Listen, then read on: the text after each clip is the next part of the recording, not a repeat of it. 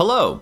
Welcome to Challenger Approaching, a podcast about the history behind every major franchise featured in the Smash Bros. Series. I'm your host, freelance games journalist and author Ben Bertoli. Here on Challenger Approaching, I cover key entries, interesting game details, and fun trivia about a single series. A guest expert or superfan will also be dropping by to give us the lowdown on their favorite game or a moment in the series' history that they find intriguing. And just a quick warning that I'm not so great at pronouncing Japanese words and names, and they do tend to pop up, but I'll do my darndest to get them right. For our 7th episode, we'll be focusing on a series that really sucks. I mean, the main character is known for literally sucking up bad guys. Stock your lunchbox with maximum tomatoes and grab the nearest warp star to Dreamland. It's time for the history of Nintendo's unbearably cute pink puff, Kirby.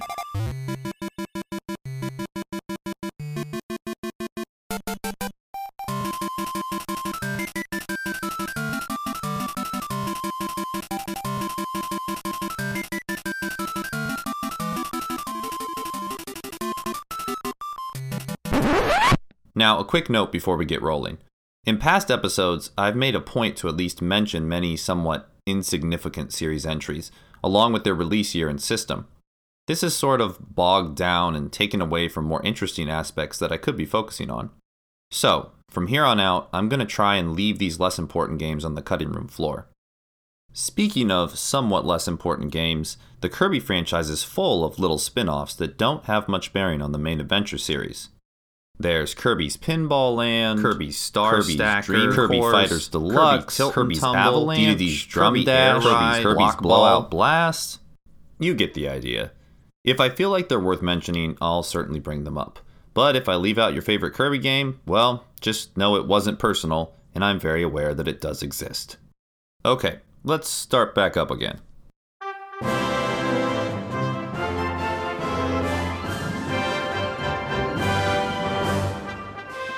Kirby was first conceived by a young Masahiro Sakurai after he began work at game development studio HAL Laboratory. HAL was created in 1980 to be one step ahead of IBM when it came to computing. Thus, its founders chose the letters H, A, and L, each one place ahead of IBM in the alphabet.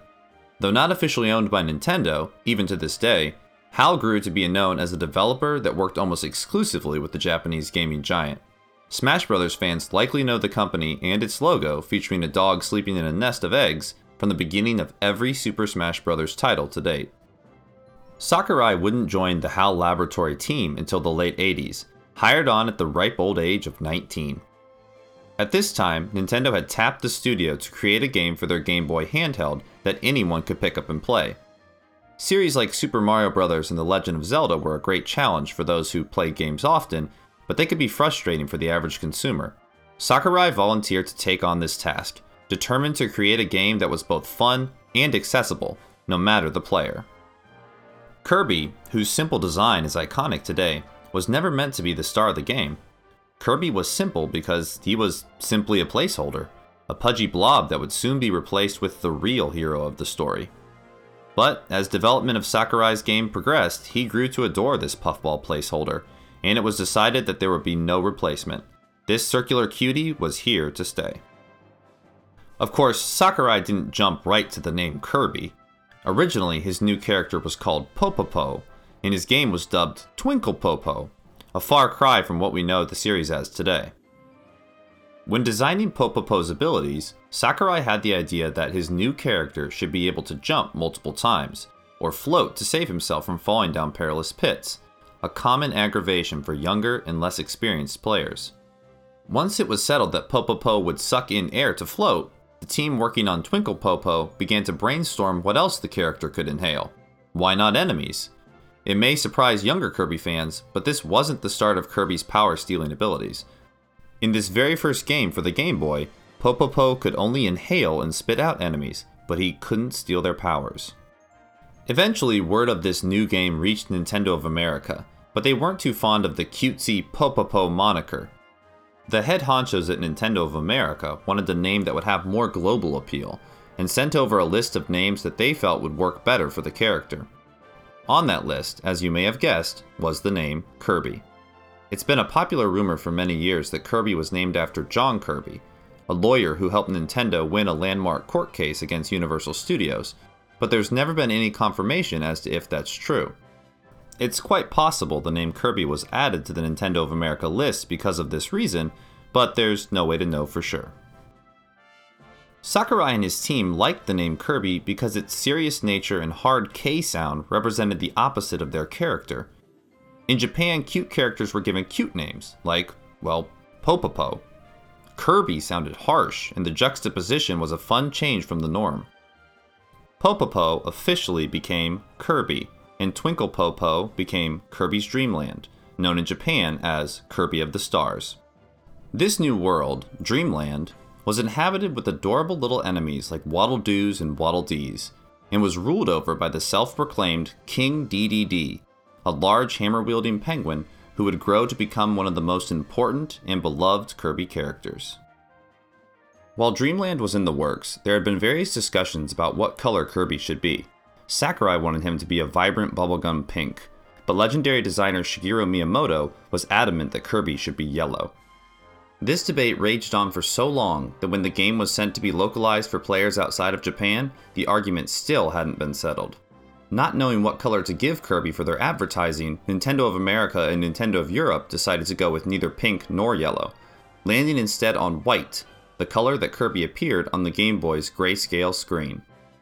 A ghostly white Kirby floated happily on the cover of Kirby's Dream Land, leading many to believe he was a friendly spirit of sorts. This mishap would be changed to Sakurai's pink hue of choice for all future games, but outside of Japan, Kirby's debut was a bit off-color. Recently, we compared two superheroes, Dashing Super Guy and Kirby from Nintendo. In some ways, Kirby lost big. No big hair, no big muscles, no weapons, nothing. All Kirby's got is appetite. Kirby's Dream Land, the thrilling adventure game on Game Boy. Kirby munches, spits back, and floats, saving glorious Dreamland. He's Kirby, and he packs a mean bite. Kirby's Dream Land, only on Game Boy. 1 month before Kirby made his appearance in his first official adventure, he actually showed up in the background of another HAL Laboratory game. The opening moments of the RPG title Arcana featured a scene filled with murderous demon warriors, and tucked in the middle of these ravenous brutes was everyone's favorite little puffball. Kirby's Dream Land was just the accessible game that Nintendo had hoped for. Launching in 1992, the game went on to sell over 5 million copies, which, over 25 years later, is still the highest sales number for a Kirby title. Fellow HAL Laboratory employee and future Nintendo president Satoru Iwata attributed much of Kirby's early success to the fact that he was such an easy-to-draw character.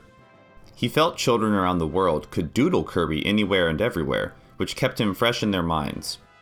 In fact, the Japanese commercial for Kirby of the Stars included a young boy giving viewers a quick Kirby drawing tutorial.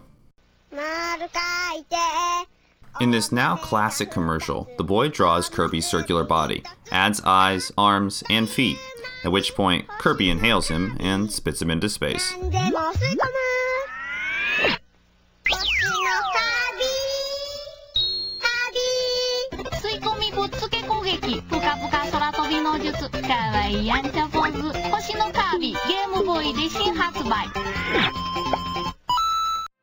It's interesting to note that Kirby was never intended to be a boy, or a girl for that matter. Though he is referred to as a boy in most regions of the world and throughout this podcast, inside of Japan, Kirby is referred to with genderless pronouns. Kirby isn't really male or female, he's just Kirby. And while players loved Kirby and his initial outing, many found the game's challenges to be a bit too easy. Sakurai and his team kept this in mind for their next Kirby title, Kirby's Adventure, which would launch just a year later, in the spring of 1993 for the NES. And if you're thinking, NES? 1993? You're not alone. Nintendo's popular 8-bit console was no longer in the spotlight when Kirby launched. In fact, it had been playing second fiddle to the Super Nintendo for over 2 years at that point. This schedule of releasing Kirby games late in a console's life would continue for the next few decades. The good thing about Kirby's Adventure coming so late in the NES's life was that developers knew just how to squeeze every ounce of power and color out of the aging system. Kirby was made larger, given his pink coloring, and endowed with the new power to copy his enemies' abilities. The developers at HAL managed to cram 40 different copy abilities into the game, including laser, freeze, sword, crash, needle, and more. The various powers gave players a reason to play through Kirby's Adventure multiple times, so they could find and try out every single ability. The team even beefed up some of Dreamland's enemies so they would be more of a challenge when it came time to brawl. Aside from the many firsts found in Kirby's Adventure, the game also marked the first appearance of Meta Knight. The masked swordsman would soon join Dedede as a prominent Kirby enemy and ally. Up next on the Kirby schedule was a direct sequel to the Game Boy original. Released in 1995, Kirby's Dream Land 2 brought Kirby's new power-stealing abilities to the ever-expanding handheld audience. The game's main attraction was the addition of 3 animal friends who could aid Kirby along his journey. There was Ku the owl, adept at flying, Kine the sunfish, a powerful swimmer, and best of all, Rick the hamster. Kirby could ride on Rick's back, giving him a hamsterific speed boost. Dreamland 2's story was centered around a villain known as Dark Matter, who was dead set on covering Dreamland's colorful landscape in darkness. In fact, Dreamland 2 was the start of what fans have dubbed the Dark Matter Trilogy, a string of 3 Kirby adventures featuring Dark Matter as the main villain. All 3 of the games in this trilogy were directed not by Masahiro Sakurai, but rather Shinichi Shimomura. One of the greatest mysteries of the Kirby series is what became of Shimomura. After directing his last Kirby game in 2002, he disappeared from the world of video games. Some think he died, some think he moved on to a new career, and some think he never really existed in the first place, but was simply an alias for Sakurai to hide behind. I guess we'll never know.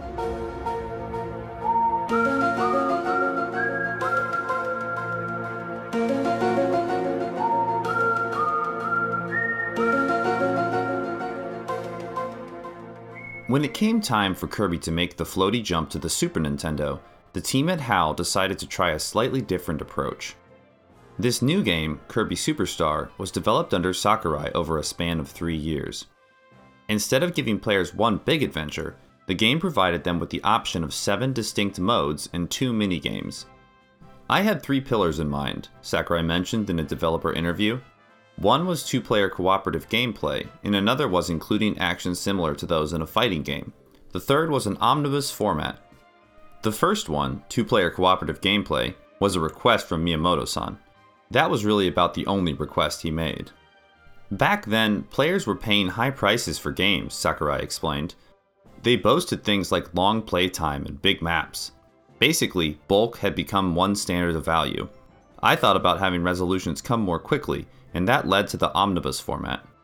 I wanted to give each section its own plot in addition to providing different types of gameplay. Side note here, omnibus is not a very common word. I'm not even sure if I'm pronouncing that correctly. It sounds like some kind of super bus, but basically it just means a collection of smaller volumes, or in this case, games. As Superstar's development moved forward, a new Super Nintendo title took the world by storm, Donkey Kong Country. The game's pseudo 3D graphics blew players away in 1993, and Sakurai felt his Kirby title could also use some computer-generated imagery to help it stand out. Just like Kirby's Adventure before it, Superstar launched at the end of an era. The game hit store shelves in September of 1996, a mere 9 days before the North American launch of Nintendo's newest home console, the Nintendo 64. In Japan, the game's packaging resembled that of a wooden box with a Kirby seal burnt on top, a common sight for high-priced items, giving the game a perceived air of luxury and class. And as if Superstar's timing wasn't bad enough, HAL just so happened to have another Kirby title in the works for the Super Nintendo at the same time. With scribbly-looking visuals and a host of new animal friends, Kirby's Dream Land 3 launched in 1997 to little fanfare. It was no Superstar, but fans who hadn't moved on to the Nintendo 64 found plenty to love in the colorful Dreamland follow-up. Dreamland 3 would be the last game published by Nintendo for the Super NES in North America.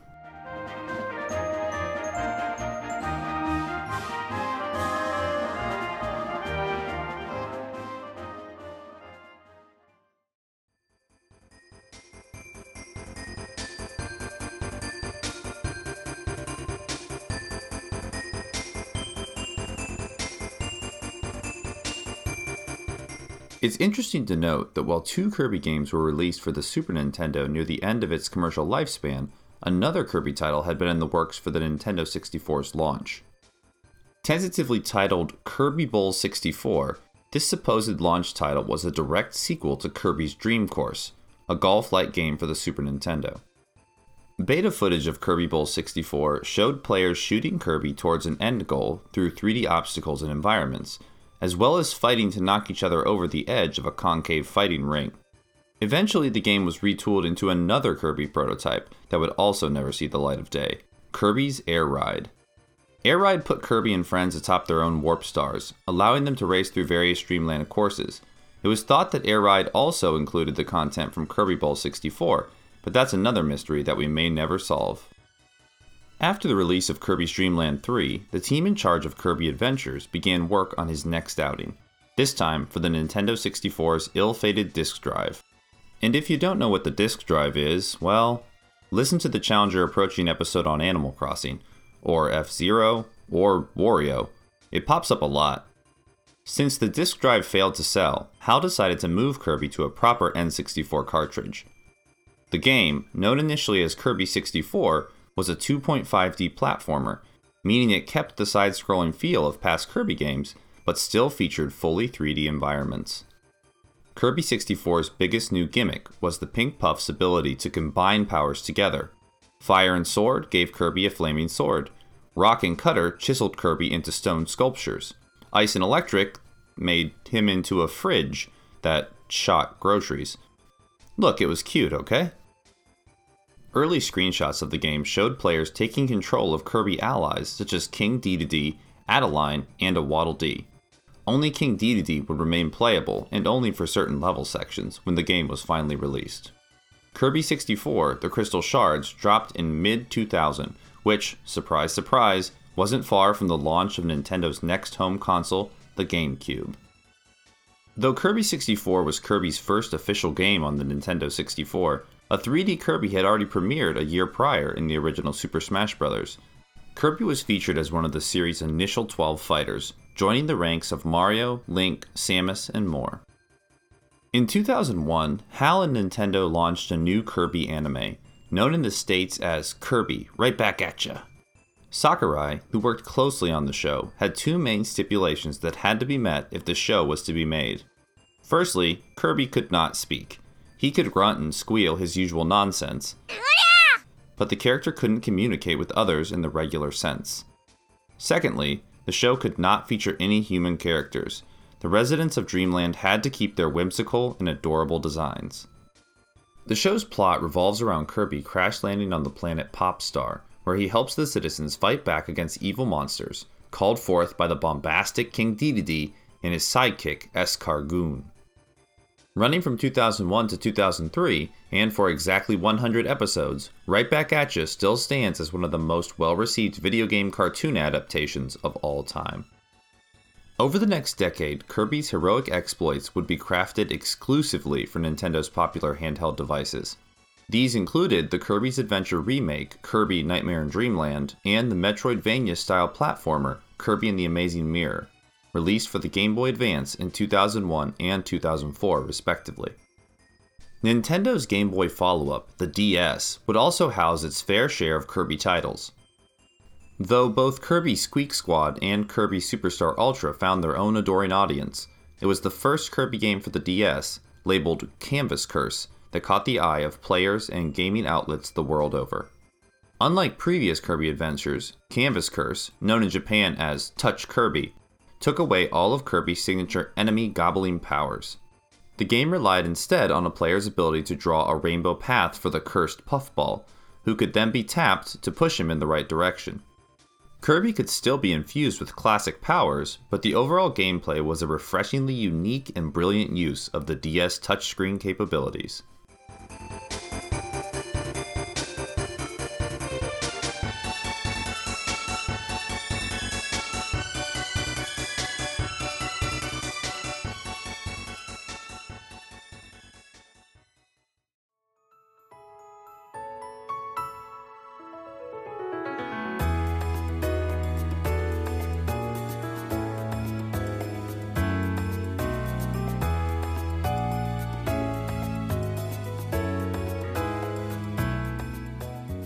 Here to talk with us about her favorite Kirby game, all the way from Australia, is Eliza, one of the head honchos of the popular Kirby Informer.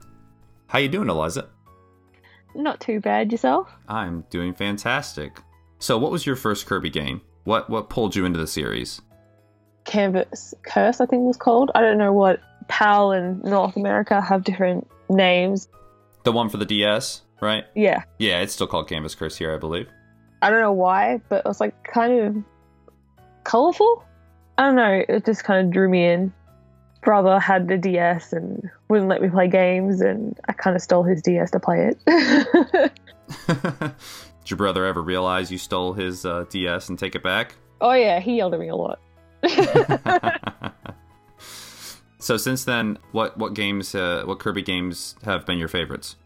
Epic Yarn holds a special place in my heart, and Triple Deluxe and Robobot, they're really, really put more twist onto the Kirby games. Yeah, those are both good ones. Now, tell us a little bit about the plot of Kirby's Epic Yarn, your favorite game in the series. Something happens to Kirby, he has to fix it. That's basically it. Seems to be the start of most games. I recall some kind of a tomato or something. He's eating the maximum tomato. Yeah, he has to eat it, and then this bad person comes. He's like, you know what? I'm going to do something bad to you. He turns into Yarn, and he meets Prince Fluff. The whole world turns into Yarn, and he has to fix everything. I think I remember reading that Prince Fluff was originally going to be like the star of the game. It was one of those times when they were like, hey, we got this adorable character, like let's give him his own game. And then they're like, wait a minute, don't we already have an adorable character that looks exactly like him? It's like Meta Knight. Like, we don't know if it's like he's kind of part of the Kirby species. Yeah, species. It's like Prince Fluff. You don't know he's part of the Kirby species. Yeah. Or they wanted to add Kirby in so they could say, yeah, these guys are related, or at least they're, partners in crime in this sense. Yeah. So Kirby doesn't transform in the traditional sense. He doesn't like steal people's powers in Epic Yarn. What does he do instead? He has like a whip, kind of just like picks enemies up and throws them, and they just go poof. Right. It's been a while since I've played the game, but he could transform into things. I think he just had to touch some kind of special icon or something, and he would transform into like a mole, or it's a car, or it's like a tank. I think one of them was as well. Yeah, I think there's a tank, and there's a sled maybe. And so what was your favorite transformation that he goes through? The digger one. I don't know why. I just love to like try and collect all like the bees and gems as fast as I possibly could. Very stressful. Couldn't do it. Fun nonetheless, though, right? Yes. Oh yeah. Because there was always like a time limit. I think there was like blocks you had to get through, and these special gems, and like you said, like beads. Yeah, I remember that. Yeah, it was like Yoshi's Island. Yeah, when you had to like become a helicopter, and you have to like, and there's like beeping, like you have certain time left. You're like, oh god. Yeah, it could be a little stressful. So the gems are it's kind of like Kirby's lifeblood in this game. It was a little controversial. I guess I don't know if controversial is the right term, but Kirby couldn't really die, right, in Epic Yarn. Yeah, that's why like a lot of people didn't like it, because it wasn't like a classic Kirby game. I can understand why, because it was very easy, because like you said, you couldn't die. So basically, if you collected all the gems, like you got to a specific point on the, I guess you call it a line, like a bar, there was like a gold, I think it was like a spinning wheel at the end of each level. Basically, you couldn't die, and if you fell down like a hole or something, you basically just got picked up. A lot of people didn't like it because dying made Kirby games more like challenging. Yeah, more challenging, and people thought Kirby's Epic Yarn was towards like 5-year-olds and a little too babyish. Yeah, a little too easy to get. Yeah, and I could see that too with the visuals. And it's so soft, and music was like slow and more kiddie-ish. Right. I remember when I was in college, a couple of people stopped by, and Kirby had just come out, 2010, I believe. And they were like, "Hey, let's go to the party." Yeah. And I was like, "No, I want to play a new Kirby game." And it's sitting on my television screen, and it's like a very pink, cutesy like winter scene, lovely piano music in the background. They're like, "Really? This is what you're gonna do tonight?" Instead of go to the party, like, "Yeah, yes, it's Kirby. Come Leave on, me alone. Yeah, this guy's a legacy. Who are you? Get out of here." So, how do you feel about Kirby games, like the newer ones? Have you played the one on the Switch? Yes, I completed it, and it was a little bit short, like compared to other Kirby games, but they brought back old characters so you can play with them. And there's been a lot of like DLC for it, right? Over the past year, it's gotten a lot better. I've heard a lot of people say that. Yeah, that's what like the Dream Friends were, and like you play as like Ribbon and, you know, Marked and all those other characters. And I like the fact that you kind of got like free DLC, and they're kind of more supporting it, because with other Kirby games they weren't more supported. So even after a year, they're kind of still like trying to push it. And then they're re-releasing Epic Yarn, right, on the 3DS here soon? Yes. So ready. So I take it you're planning on picking that one up as well? Oh yeah. Can't wait to like freak out and try and get all those gems. Is there added content? Because it's like Kirby's Extra Epic Yarn or something like that? Yeah, you get those mini games. You can play as Meta Knight and DDD, and there's like these challenge modes where you can actually die. Yeah, oh, I can see that. Yeah, so maybe they'll draw more of the hardcore crowd. Yeah, so I hope people don't complain. It's the video game community. They always complain. Yes, of course. I'd be happy. Okay, well, thanks so much for coming on and talking to us about Kirby today. You're very welcome. Thank you for having me.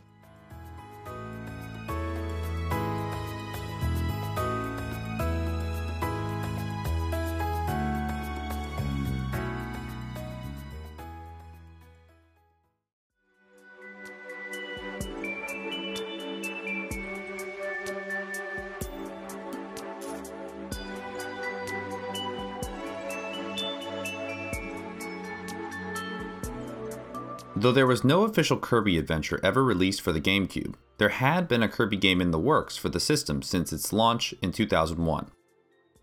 Starting out, the next Kirby title was set to play like Kirby 64, only with a focus on multiplayer madness.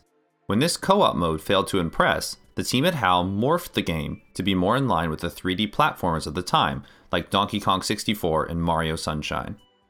Finally, fearing they had lost focus on what made Kirby games of the past enjoyable, the team decided to take Kirby back to his single-player roots. In 2011, a staggering 11 years after it began development, Kirby's Return to Dreamland finally launched for the Nintendo Wii. A lot had happened during this time at HAL, including the departure of Sakurai, who left to form his own development studio, Sora Limited. Though Return to Dreamland had been built around the single-player experience and Kirby's new super abilities, the team at HAL had managed to include the co-op gameplay they had originally envisioned. In the last 5 years, Nintendo has released 4 new entries for the main Kirby Adventure series, each with its own twist on the classic 2D gameplay. Kirby Triple Deluxe, the first Kirby title on the 3DS, gave the pop star hero a new Hypernova ability, allowing him to inhale items and enemies previously too large. The only Kirby adventure for the Wii U, Kirby and the Rainbow Curse, launched in 2015 as a touchscreen-focused sequel to the popular Canvas Curse. The adorably titled Planet Robobot, also for the 3DS, saw Kirby climbing into ultra-cute mech suits for some more sci-fi inspired battles. The most recent Kirby game, the one Eliza and I talked about briefly, is Kirby Star Allies, a game that felt a bit straightforward and short on content when it launched in the spring of 2018 for the Nintendo Switch. A year later, the game has been beefed up with multiple rounds of free DLC. Former Challenger approaching guest and Kirby fan Stephen Totilo did a piece on the game for Kotaku in November of 2018. Stephen stated, "Star Allies' main and side modes are disappointingly straightforward and lacking in clever new ideas. But the game has received a heap of additional personality and flair thanks to the new characters, making it now feel like an interactive celebration of the Kirby franchise's long run." Unsurprisingly, Kirby plays a major role in Super Smash Bros. Ultimate's main story mode. He is, after all, HAL Laboratory's most well-known mascot, and we surely haven't seen the last of his adventures and cameos.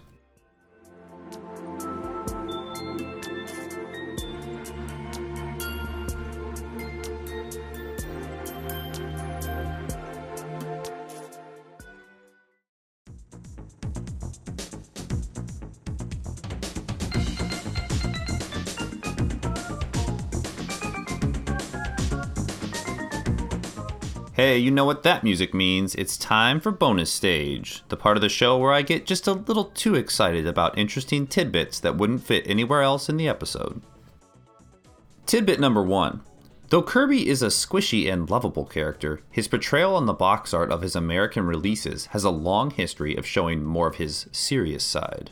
Kirby's frowns and angry eyebrows on Western covers were chosen to make him seem more tough, a characteristic that Nintendo of America has claimed to be more appealing to its audience. Tidbit number 2. A Japan exclusive known as Kirby's Toy Box launched for the Super Famicom's satellite add-on, the Satellaview, in 1996.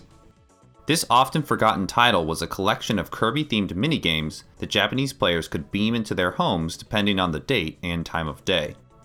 It included baseball, pinball, pachinko, and more, each decked out with the standard Kirby fanfare. Tidbit number 3. In Kirby 64, The Crystal Shards, one of the planets that Kirby visits is called Shiver Star. On the world selection screen, Shiver Star is seen to be covered in ice, and beneath that ice are the blurry but recognizable outlines of all of Earth's major continents.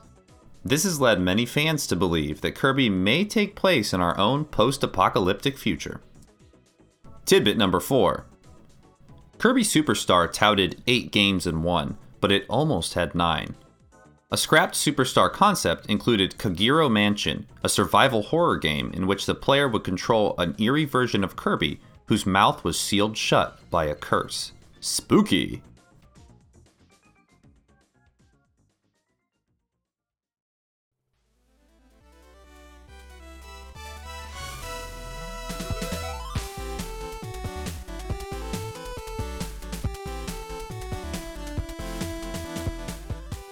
Challenger Approaching is written, recorded, edited, and produced by me, Ben Bertoli, here in Indianapolis, Indiana. Our opening track was created by chiptune composer Brandflakes. His music can be found on YouTube under the handle Brandflakes325. All of the music samples used in this episode are the property of Nintendo. Special thanks to Eliza for coming on the show as our expert. You can find her on Twitter at IamELXZA, and you can read her work on KirbyInformer.com. If you have comments or suggestions for the podcast, or feel I left out something terribly important, feel free to tweet at SuperBentendo, or shoot me an email at heybertoli@gmail.com. Challenger Approaching will return soon with our final episode for Season 1, so be sure to subscribe on Apple Podcasts, Google Play, Spotify, or anywhere fine podcasts can be found. See you soon!